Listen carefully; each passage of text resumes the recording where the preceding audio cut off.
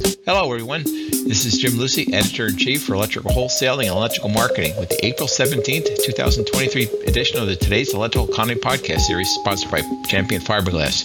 Champion began producing epoxy fiberglass conduit and fittings in 1988, and in 1989 developed the first conduit from epoxy resins that had flame resistance and low smoke characteristics. This met the most stringent codes and specifications. We've got a special podcast for you today. We're offering a preview of what's on the minds of the top 150 electrical distributors. We've got some of our early bird survey respondents have already sent in their surveys, and we're going to take a look at what they are seeing for business conditions this year, some of the major market challenges, and some of the new product opportunities. We'll also take a look at some of the weekly economic indicators that can give you a sense of where the U.S. economy and electrical market may be headed. These 5 weekly indicators are initial unemployment claims at the state level, rail freight car traffic, the Baker Hughes rig count, oil prices, and copper prices. Our thanks again to Champion Fiberglass for sponsoring today's Electrical Economy podcast series for 2023. For the week ending April the 8th, the advanced figure for seasonally adjusted unemployment initial claims was 239,000. That's an increase of 11,000 from the previous week's unrevised level of 228,000. The 4-week moving average for these claims was 240,000, and that's an increase of 2,250 from the previous week's unrevised average of 237,750. For March, the U.S. unemployment rate is 3.5%. These 5 states had the biggest decreases in their unemployment claims. Ohio was down 3,211 for the week. Indiana was down 719 for the week. Missouri was down 679. Georgia was down 666. And Michigan was down 570. Now let's take a look at the states that were up significantly for the week ending April the 8th with their unemployment claims. We had a number that were up over 1,000, and then once it hits that mark, that's when things kind of register for me. California saw the claims increase to 11,388. New Jersey was up 3,228. Pennsylvania was up 2,816.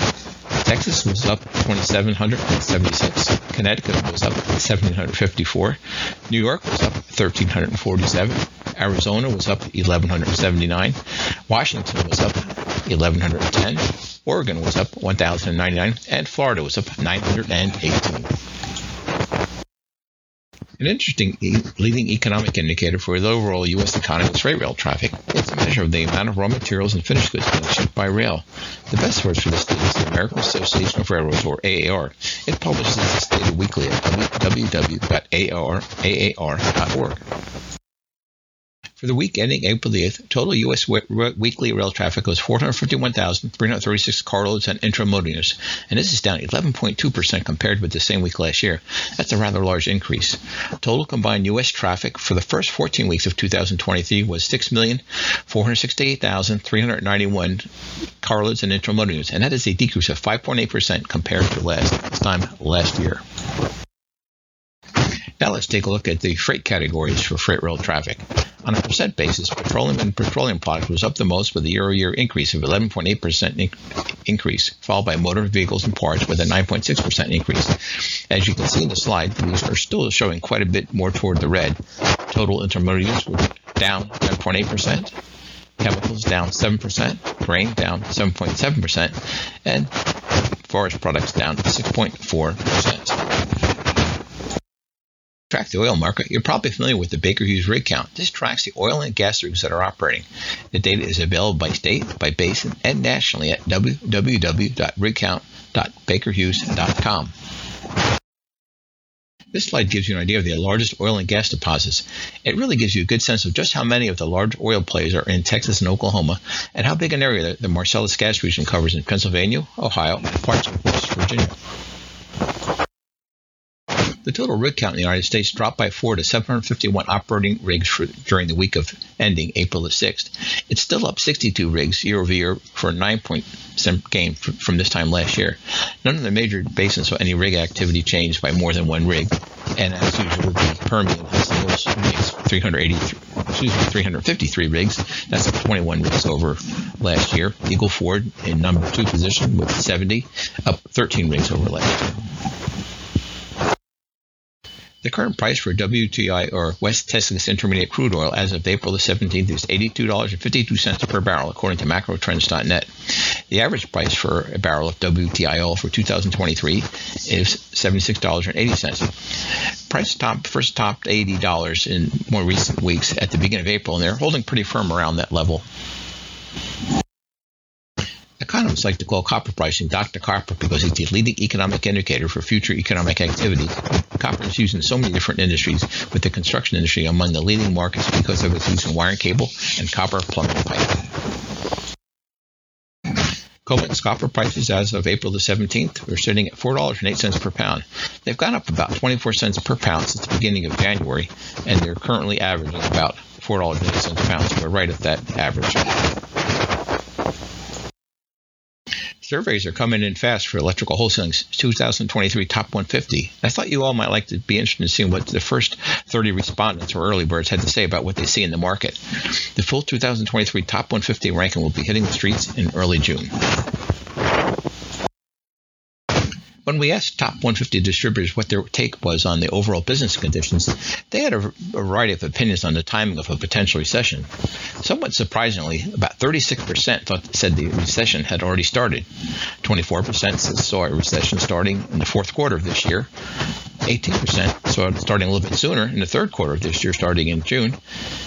3% see it starting the recession starting in the first quarter of next year, and 18% don't think the U.S. is going to have a recession at all. Wholesaling also always asks our top 150 distributors what percent sales increase or decrease they expect for their company in 2023. Over the years, they tend to be pretty darn optimistic as far as from what I've seen from responses, and that might be again the case this year, considering the questions we have about the overall U.S. economy. We did have 42% of our respondents say they were going to be up between 6 and 10%. We had 10% saying they're going to be up more than 20%. We had 19% say between 11% and 20%. And between 1 and 5 said they're going to be up 19%. No growth was 10% of the response. And again, this was a pretty early wave of respondents, just over 30 companies. When you figure that the overall U.S. electrical industry, the average growth rate is between 4 and 8%. And if you figure out when inflation this year, you want to say it's about 3%, you could maybe tweak down these numbers. But overall, I still think this is a pretty solid response and a pretty optimistic response, Fred, when you think about the economic conditions right now. I was surprised by the emphatic response to this question. When I asked the distributors what challenge will have the most impact on your business for the rest of 2023, almost half of them, 47%, said longer than usual lead times is continue to be a big problem. And in their case, and considering the other responses, it is the biggest problem.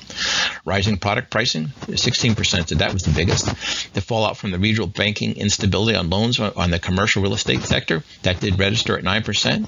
Higher interest rates, up 9%. Regional banking instability, up 6%, and the impact of remote officing on demand for new office construction and or office retrofit work was, they thought 6% thought that was the biggest problem. In that earlier question, it came up that long lead times are the biggest problem distributors see for this year. This question here, we drilled down a little bit, and we asked, when will lead times return to normal in the electrical market? 57% don't expect any relief from them until next year. Kind of related response. 20% see no end in sight. 9% thought they would be back to normal by the end of the year. 6% said they had seen some improvements already. 3% said they would ease up at the end of the third quarter. And 3% said they would ease up by the end of the second quarter. These 30 distributors that returned their surveys early were a bit more optimistic about when electrical product pricing might return to some sort of normal. Although the largest response was saying 34% no end in sight, and 22% said not until 2024.